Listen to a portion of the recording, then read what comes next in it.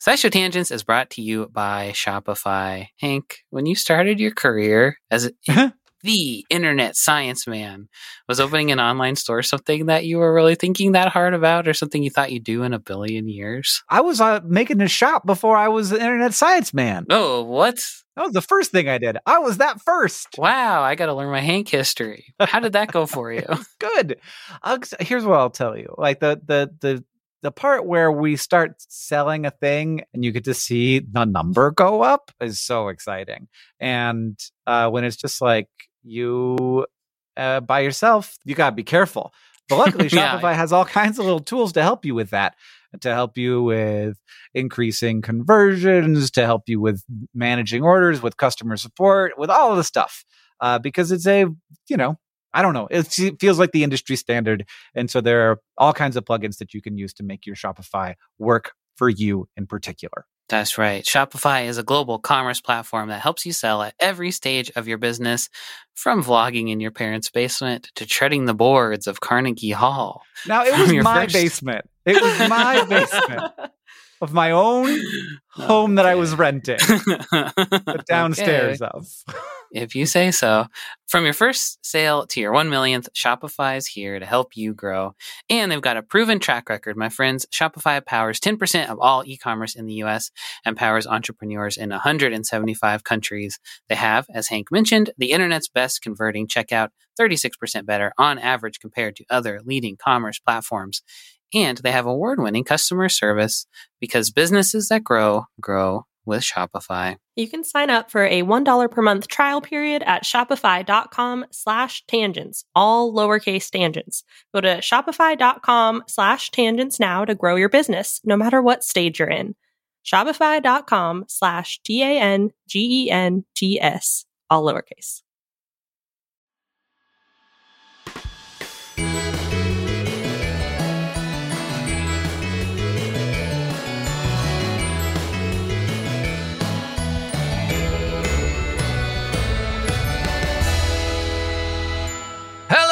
And welcome to SciShow Tangents, the lightly competitive knowledge showcase starring some of the geniuses that make the YouTube series SciShow happen. This week, as always, I'm joined by Stefan Chen. What's up? What's your tagline? Juice. Sam Schultz is with us as well. Sam, hello. Who would you like to spend a nice, quiet evening with? Ugh, nobody. I like to either have like a rowdy night with people or a quiet night by myself. I don't like to have a quiet night with people. I don't know what to talk about. Sam, what's your tagline? French fried frog legs. Hello, Sari. Hello. Riley, who is also here. What's your tagline? Stone chicken. And I'm Hank Green, and my tagline is buttermilk newspaper. Oh, no.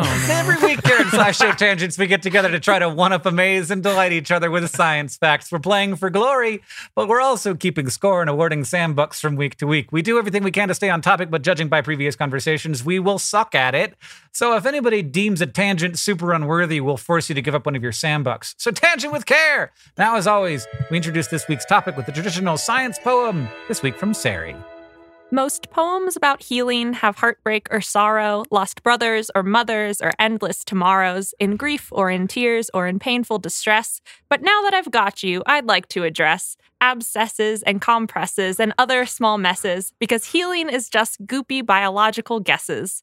From blood coagulation to inflammation, an influx of cytokines and cellular migration, broken skin, broken bone, broken muscle, a scratch, all token alarm bells for immune system dispatch. And I guess I can't leave out whole ecosystem repair, algae blooms that give way to new schools of fish fare, or crabs in an airport, or drunk elephants keeling. Humans are the virus, and nature is healing. That was great. That was so good. Thank you. Oh, we should put that one in a book with illustrations around it. I don't think that that nature is healing is the thing that made the crabs in the airport. I was going to say, they don't belong there. You haven't seen the video of the crabs in the airport. Oh, it's so Just good. search crabs in the airport. It's enjoyable if you don't hate crabs, which I do, because they're terrible. Oh, come on. They're like giant armored spiders. Yeah. I can kill a spider. No. I don't know how to kill a crab. You don't need to kill a crab. It's got big claws. Friendly claws. Crabs can't surprise me in the way that spiders Yeah. can. A crab's not going to fall on your head while you're sitting at your desk or something. Yeah. Man, but what if it did though? That would be really bad. Yeah. So the topic of today's episode is crab. No, it's healing. Healing, not crabs. Sari, what is healing? It seems like it has a pretty umbrella definition. Healing refers to anything that becomes healthy again. So whether it's So was once healthy, stopped being healthy, got healthier again. yes, and that is the healing process. So Mhm. becoming, whether it's like a broken bone, mending itself, a lot of injuries, a person who's sick, they can heal. Non-human things can heal as well. Yes. Or like non-animal things even. Like concepts can kind of heal and relationships can heal and self-healing surfaces like Yeah. the clothes that are supposed to knit themselves back together. Mhm. They call those like self-healing. Did you look up the etymology of the word heal? I did. It comes from the Proto-Indo-European root kylo, which means whole. So Mm. seems like from a pretty old point in our history, we realized that things could be broken and then things could be whole again. And that just adapted to things that started to sound more like heal, like Hela, Hyla, Mhm. Helen. And it's from the same root word as holy. So like religious holy also Oh. came from health and happiness and wholeness. But whole, as discussed in a previous etymological discussion, HOLE is not from that root, but WHOLE maybe is. Yes. Yeah. The wild. problem of an audio medium. Good catch. Yeah. And now it's time for. One of our panelists has prepared 3 science facts for the education and enjoyment of the rest of us, but only one of those facts is actually real. The other panelists have to figure it out, either by deduction or wild guess, which is the true fact. If they do, they get a Sam Buck. And if you are tricked, the presenter gets a Sam Buck. And I'm instituting a new thing. A new thing. Whoa. Right now. Oh, God. Which is, I want to do a Twitter poll the day before this episode goes live. Okay. Where you people can play along with us. All right, let me write this down. If you're listening to this, you can go to twitter.com/SciShowTangents and play along with us and choose which one you think is right. And don't cheat. Pick it before you hear the real answer. Yeah. Stefan, what are your 3 facts? I got 3 facts related to non-human animal healing. So number 1, reef fish are known to visit cleaning stations where cleaner fish attend to them, removing dead skin, parasites, and infected tissue. But there are also cleaner shrimp. And in 2018, a team investigated the relationship between injured fish and the cleaner shrimp. And they found that the fish would visit the shrimp soon after the wound, get a little cleaning, and this led to less redness around the wound. And the team, their overall goal is to look for efficient, cleaner species that could be used to offset the use of chemical treatments in fish farming. Oh, dang it. I thought it was going to be for me. I want to get submerged in a shrimp tank. Number 2. Dolphins are able to survive severe shark bites that would be fatal for a human. And researchers looking into this in 2011 found that dolphins have a cocktail of 5 proteins that work together to accelerate wound healing that are similar to the proteins found in royal jelly, which is the substance that honeybees feed to developing queens and has been used in ancient medicine by humans on wound dressings. Number 3. Oxygen is an important part of the wound healing process and sort of for life in general. But in 2005, researchers found that mice who were psychologically stressed healed a skin wound more than 45% more slowly because stress limited the amount of oxygen in the tissues. And they put some of the mice in hyperbaric oxygen chambers, so just like chambers where the pressure was above the normal atmospheric pressure. And they expected this to help because more oxygen should help the healing, but it actually further slowed down the healing process by suppressing a gene that lets the mice make the little tissue fibers that form around a wound and pull the tissues together. So our 3 facts are: 1, you've got cleaner shrimp that help heal injured fish and could be used at fish farms. 2, dolphins have proteins similar to the ones in royal jelly that allow them to heal quickly from shark bites. Or 3, stressed out mice heal more slowly, and they thought that putting them in a hyperbaric chamber with oxygen would help, but it did not. It made healing take longer because it interfered with the function of some Healy proteins. Healy is different. Heelys are those funny shoes. Healy protein. The Healy protein, yeah. Gives you a wheel on your foot. Yeah. Man, if I was born with Heelys, I would be so cool. I'd never wear shoes. They'd be hard to clean. They get really stinky, I think. The little wheel that would pop out. You'd have to really get in there. Oh, why did you ruin it? Oh, all right. I think that cleaner shrimp sounds entirely possible and even likely. Are there freshwater shrimp? Yes. Okay. Can you farm a saltwater fish? Yes. Okay. So that doesn't help at all. Yeah. Good try, though, Sam. It sort of reminds me of like medicinal maggots and how those are used in wounds just to like clean up the rough edges. I could see a shrimp just like nibbling away at a fish wound. At the dead parts. Yeah. That seems like something that Stefan could make up, though. Yeah. I feel like the other two do not seem like something that Stefan could make up.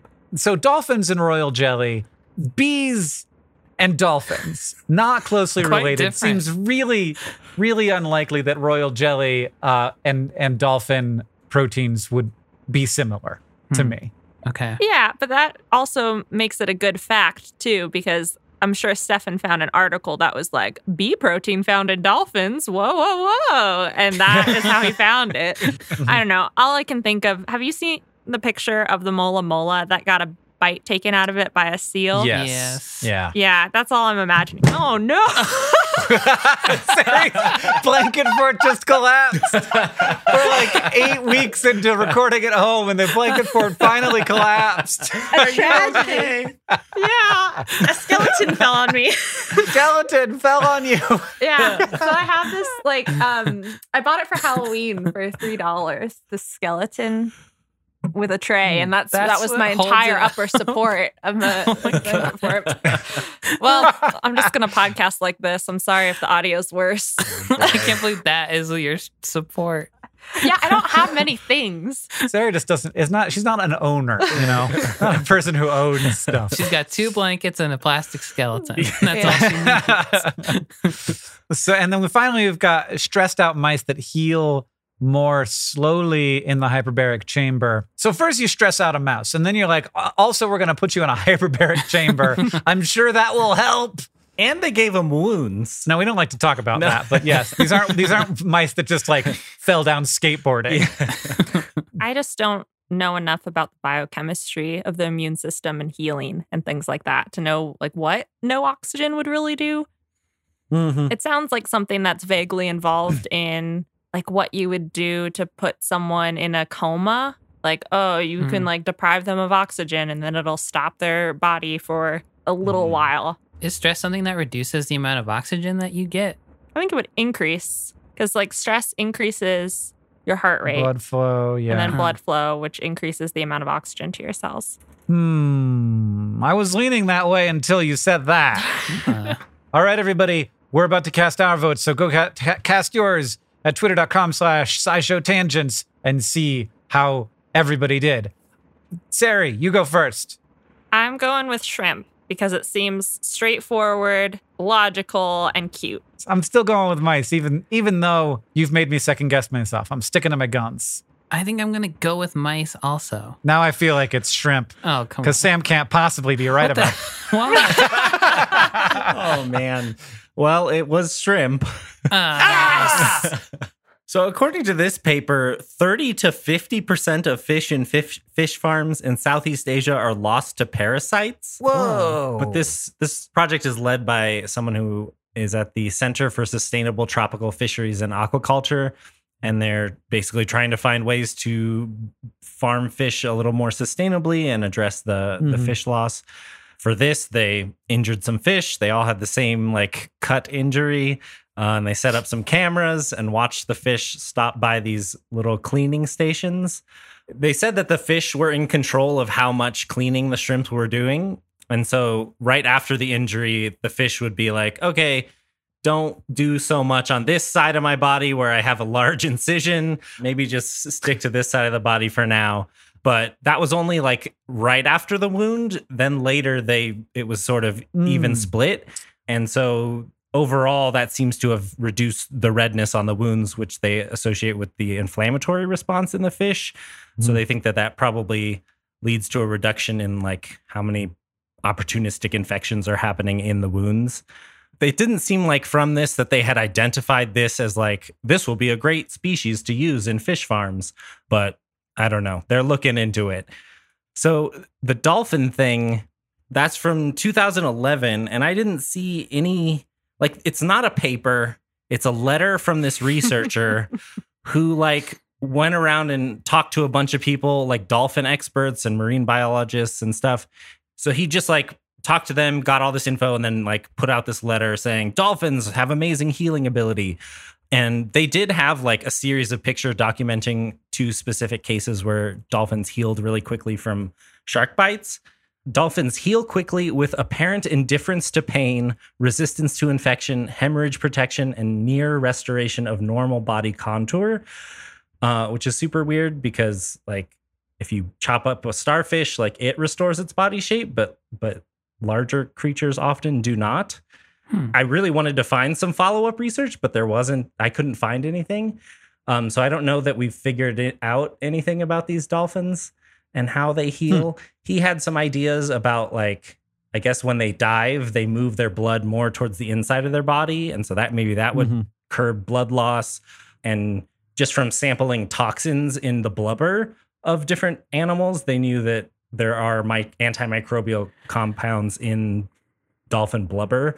And I had seen a different article about the royal jelly thing and was just like, sure, proteins, royal jelly, why not? And so then the mice one, they gave all these mice wounds, and then some of them they put in like confinement to create the psychological stress, and that did slow the healing process quite a bit. And I don't know if this is how stress works in other animals, but they mentioned that it constricted the blood vessels and limited the oxygen. And so all the like normal cellular processes that you need to be happening for like healing to take place are happening less. So we were right about the fact that Sari was wrong. And that's all that matters. And so the stress also suppressed the gene that lets the mice make the little fibers that pull the wound together. But putting the mice in a hyperbaric oxygen environment completely reversed this slowdown of healing. It was mostly just by providing more oxygen. And so the mice were still super stressed out, but they at least were able to heal at a normal rate, I guess. Okay. So you're saying I should go into an oxygen chamber. Well, so this I have to mention because hyperbaric oxygen therapy is a thing that people make all kinds of claims about, and there's not a lot of things that we have clinical evidence for, but there are certain medical conditions and things that we do use hyperbaric oxygen therapy for.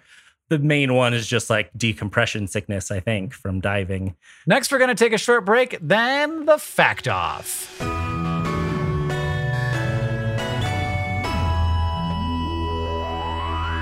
SciShow Tangents is brought to you by Rocket Money, a personal finance app that finds and cancels your unwanted subscriptions, monitors your spending, and helps lower your bills. I said it before, and I'll say it again. It's a subscription-based world out there. Video games, art-making programs, food delivery services. These things, they all have dang subscription services to subscribe to. And I don't want to cast aspersions? Dispersions? Yeah. Aspersions. One of those. Aspersions. Yeah. But it does seem like part of the subscription business model is to get you to subscribe to something and then hope that you lose track of everything you subscribe to and just keep forking out $10 a month until the sun burns out. And you know what? That's actually a pretty good idea on their part, but it's not such a good idea for your wallet. Your money is like a bean.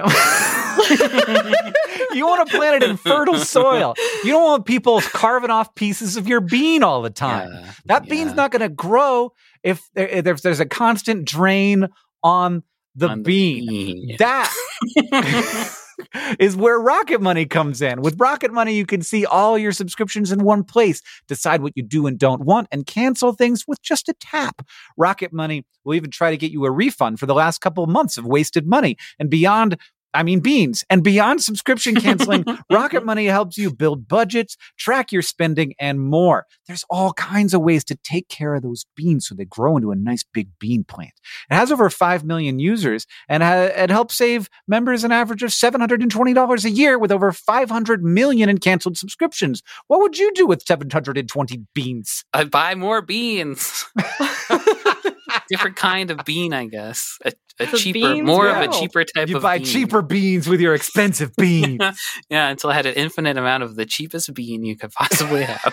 Subscription companies hate this one simple trick because you figured out their plot and now you can use that money for beans instead. Stop wasting money on things you don't use and start using money on things like beans. Cancel your unwanted subscriptions by going to rocketmoney.com/tangents. That's rocketmoney.com/tangents. rocketmoney.com/tangents. SciShow Tangents is brought to you by Factor, whose ready-to-eat meal delivery takes the stress out of meal planning.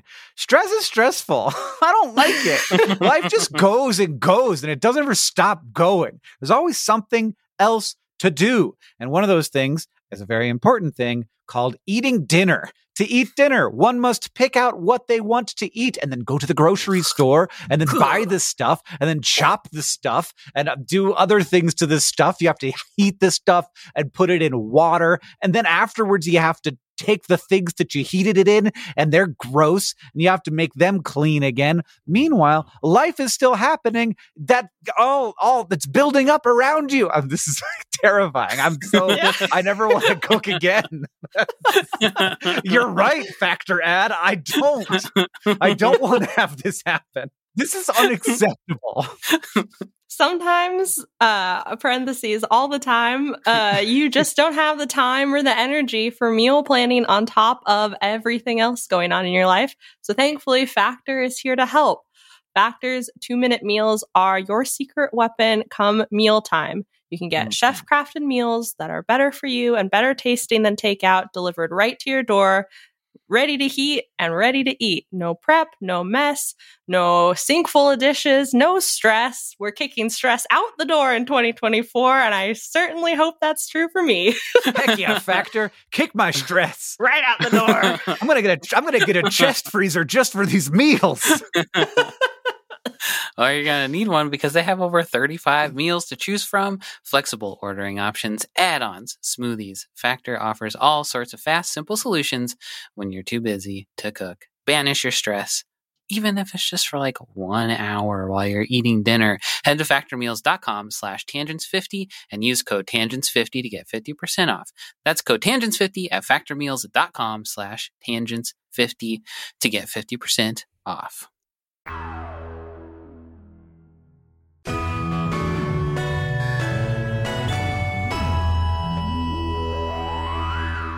Welcome back, everybody. Sam Buck total. Sari has 2 for getting 1 right. And the poem, I got nothing. Sam's got nothing. And Stefan fooled us both for a total of 2 points. Now it's time for me and Sam to get a crack at some Sam Bucks because it's time for the fact off. 2 panelists have brought facts to present to the others in an attempt to blow their minds. The presentees each have a Sam Buck to award to the fact that they like the most. However, if both facts are a giant snooze, the presentees can award their Sam Buck to the trash can instead. And to decide who goes first, we have a trivia question, but I don't have it because I'm doing this. Who's at the trivia question? I have it. The trivia question is, the adhesive bandage, Band-Aid, was invented 100 years ago this June. What year were decorative Band-Aids introduced? Yeah, I feel like it wouldn't take long for someone to just slap like a jewel on it and call it. Here's the thing. Nobody cared about anything. Yeah. People didn't have time or money to do stuff until like the 70s. Yeah, people hated fun until the late 60s, I think. I'm going to say 1979. Yeah, I think it's got to be sometime in the 70s, and it was probably like Flower Power Flowers. I'm going to go with 75. Sam wins, but way earlier than both of you. 1951. 51? Yeah. Well, I guess we know what day fun started, or at least what year. Before that, fun was not allowed. Certainly not commercialized product-based fun. So, Sam, you got it right. You want to go first? Yeah, sure. I'll go first. If a human gets badly hurt, in an ideal scenario, they're taken to a hospital where trained experts tend to them and help them recover. But if an animal gets badly hurt, barring it being rescued by a human, it's pretty much up shit creek. Many animals live solitary lives, and even groups of animals don't have the resources, technology, or the knowledge to care for hurt members of like their tribe or whatever. And even empathetic animals like elephants can pretty much only go as far as comforting the hurt and dying family members around them. So you'd probably think that would go double for something like an ant, which is just a small part of a colony of thousands. And mostly you'd be right, except in one case, you would be wrong. Metabele ants are a sub-Saharan species of ant that eat termites. And to get termites, they pretty much have to invade the termite hills like knights invading a castle pretty much, and just like fight to the death to eat termites. But termites are also very mean and they fight back. So a lot of the ants get messed up pretty bad, having their limbs torn off or getting chomped by termites that refuse to let go. Like even after death, their heads can still be chomped onto these ants. So in 2018, researchers studying Metabele ants noticed that instead of leaving the messed up ants to die, they would gather up their wounded and they would be very discerning about it. So ants with just a leg or two chomped off would like make a big show of stumbling around and acting like they were hurt until a healthy ant would come over and check them out. And then they would lay down in the fetal position and let the friend who was checking them out pick them up. But if they had like all their legs ripped off, they would just flail around and freak out and they wouldn't let anybody pick them up. Then the wounded ants would get taken back to the colony where they would have the like chompers of the termites removed from them and their wounds would be licked clean, and then they would learn to walk with their less number of legs, which they could do like in about a day. So in lab tests, they took a bunch of these ants and they made them fight termites, and then they watched them bring them back, and in lab tests 90% of the ants that were treated in this manner would live, when otherwise like 80% of the ants would die if there wasn't any treatment given to them. And like I said, it's a very rare behavior in animals. And I found quotes saying that there were a handful of observed cases of an animal providing medical care to another animal, but I couldn't find any write-ups of them except for one where a capuchin monkey was observed cleaning the head wound of its baby in 1988. And that's the only one I could find. And it was using plants, it said too, but it was only like a blurb and I couldn't get back past the paywall. And it was from 1988, so I couldn't really figure that one out. So now researchers are trying to figure out why these ants even bothered to do this in the first place, because they live in colonies just as big as any other ant. So there doesn't seem like there's really any reason for them to go to the extra trouble. But they're also at the same time trying to find out if like every social ant species does this and we just have never noticed before. It's very strange to me that this is so strange. Like, that's the weirdest part. That, like, animals never take care of each other unless they're this species of ant or a shrimp taking care of a fish. That's it. It seems like in an animal that has, like, millions of individuals in the colony, like, if we lose a couple invading the termites, like, whatever. It's a resource thing. So it's like you're playing StarCraft, right? Like, you might throw your Zerg army out there and just, like, have them all explode, but it's better if they don't, right? And if the ones that survive, you're going to heal them up. The thing to remember about ant colonies is that they don't really behave like, you know, a bunch of individual animals. They kind of behave like one animal. And so it's almost like, you know, the colony is healing rather than the individual ants. Yeah, but then it's cool that some of them sort of self-triage and they're like, nah, don't worry about me. I'm going to wiggle out of your grip. That might be the weirdest part. All right, Sam, it's time for me to take you on. So planaria are flatworms, and they are notable, and you've probably heard of them because they can regenerate really well. Like if you cut one of them in half, you end up with two that resemble the original worm, basically clones of the original. And in fact, you can cut a flatworm, or this kind of flatworm, you can cut a planaria into 100 pieces, and in the right circumstances, end up with 100 worms. There is a limit to this. Eventually, you can't keep chopping smaller and smaller and keep getting forever worms, but 100 is definitely doable. 200 seems like also possibly doable. More than that gets a little bit fuzzier. But who cares? It's 100 worms. This is very interesting. And it's not really interesting because we want to understand healing. It's interesting because we want to understand like development in general, embryonic development, how bodies plan themselves. Because this isn't just like healing, it's like regrowing. It's like ultimate healing. So a few years ago, researchers amputated the head and tail off of a planaria, and then they dunked the fragments in octanol, and then even though the entire population was clones, 25% of them ended up, instead of growing back a head and a tail, they grew back 2 heads. Why? Our cells use bioelectric signals to communicate. So different concentrations of ions inside and outside your cells, and that creates an electric potential, and that can be sensed by cells that are close to each other. And we know that these electric signals come into play in like neural and cardiac, like muscle systems. But now researchers are exploring how they control processes like embryo development and regeneration. So the researchers had previously seen that in planaria regeneration, cells in the body undergo changes in their electrical charge distribution while the regeneration is happening. So the changes helped, probably, they think, that the changes help the cells communicate and coordinate where they are in the body, what they need to do, when they need to set the right set of genes into making the right kinds of proteins, basically. But octanol, the stuff that they dunked it into, disrupts that communication by closing off the channels used to send and receive these ionic signals. So when the researchers treated the trunk fragments with octanol, they basically prevented the cells from being able to coordinate with those signals. So the population all has the same DNA, but this isn't a genetic thing. This is a bioelectric signal thing. And when those signals get crossed, some of them will have cells that are working with the wrong set of instructions during regeneration, and you just get a worm with 2 heads. So weirdly, it seemed to mess things up like permanently. So 75% of the worms regenerated correctly, but if they were then again later cut and then grown in normal water instead of octanol, some of them would grow up with 2 heads instead of a head and a tail. This sort of all gives us a little bit of a sense that there's a kind of, at least for planaria, a kind of nervous system that controls like regeneration and probably also their embryonic development that is a little bit completely unknown. And this is sort of our first hints into its existence. Do they die if they have 2 heads? I actually don't know. I did not read the eventual outcome of having 2 heads. I feel like, yeah. I guess you have to poop out of something. Yeah, I'd be curious if like the head would adapt into a butt. Like would one mouth just get the short end of the stick and have to be the butt? Well, it's a living.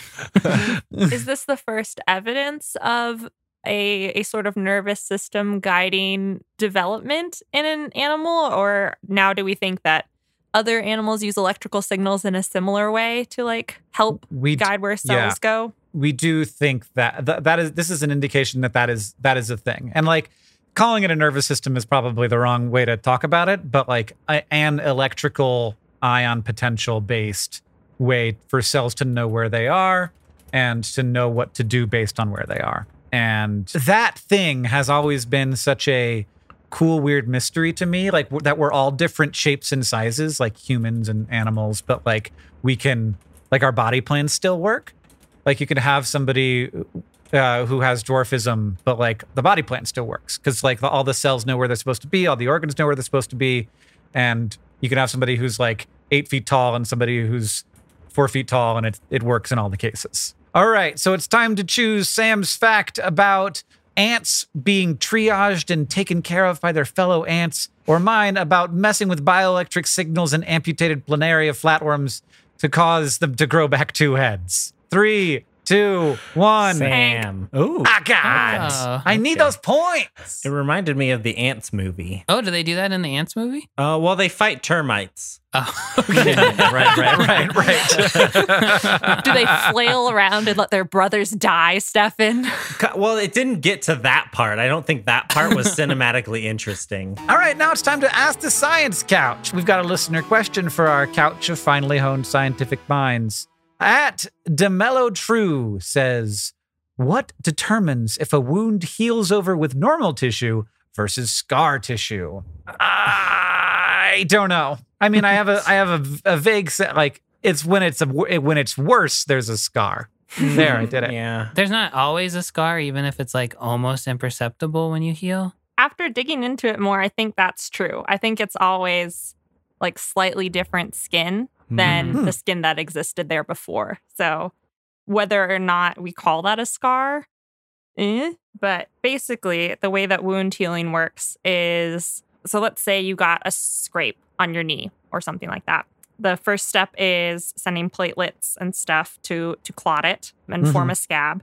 Then it's inflammation, and that's when white blood cells arrive and it sort of like cleans up the area and a bunch of other chemicals go in there. That is when I believe a lot of the new proteins get deposited. So like in skin, collagen is a major structural protein in the extracellular matrix to give it the properties that make it skin. Elastin's there too that makes it stretchy, but collagen's like what makes it taut and strong and like you can pull on it without it snapping and breaking. And that's where the big difference is. So it seems like during development, your collagen is deposited in a more mesh-like structure. But whenever you heal a wound as an adult, the collagen is more rigidly laid out or more orderly. And that gives that scar tissue its characteristic look, where it's like a little bit stiffer, it's a little bit less pliable.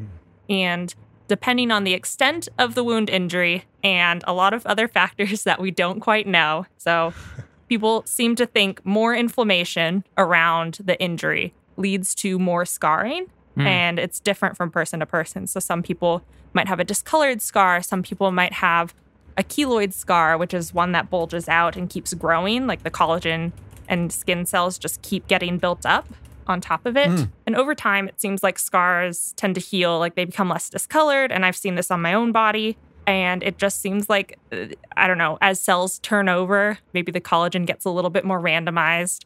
Whatever extra deposits of melanin or color get a little bit more normalized. There are age-related changes to how we heal, which is kind of cool. Babies don't scar, which is weird, and we don't know why.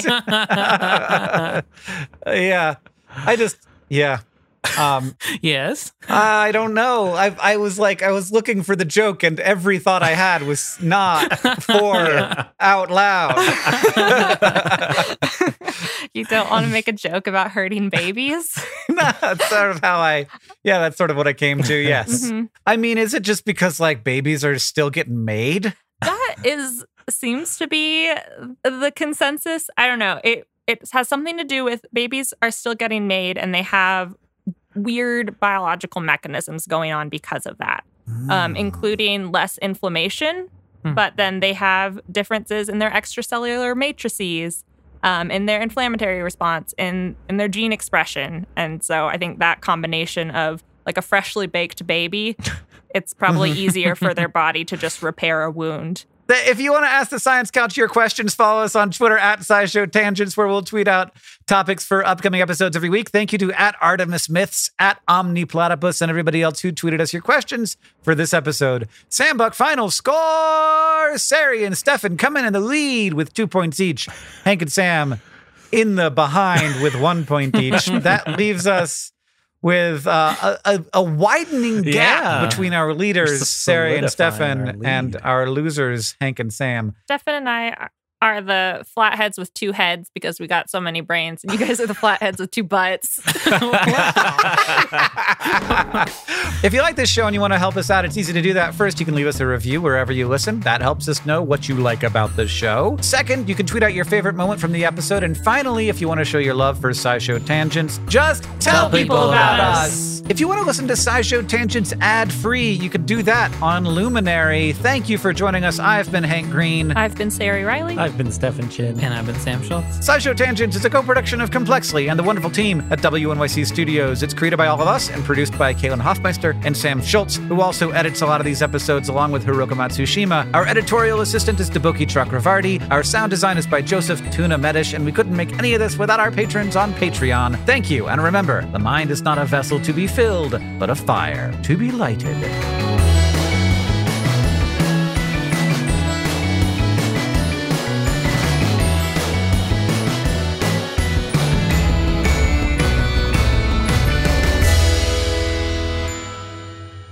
But one more thing.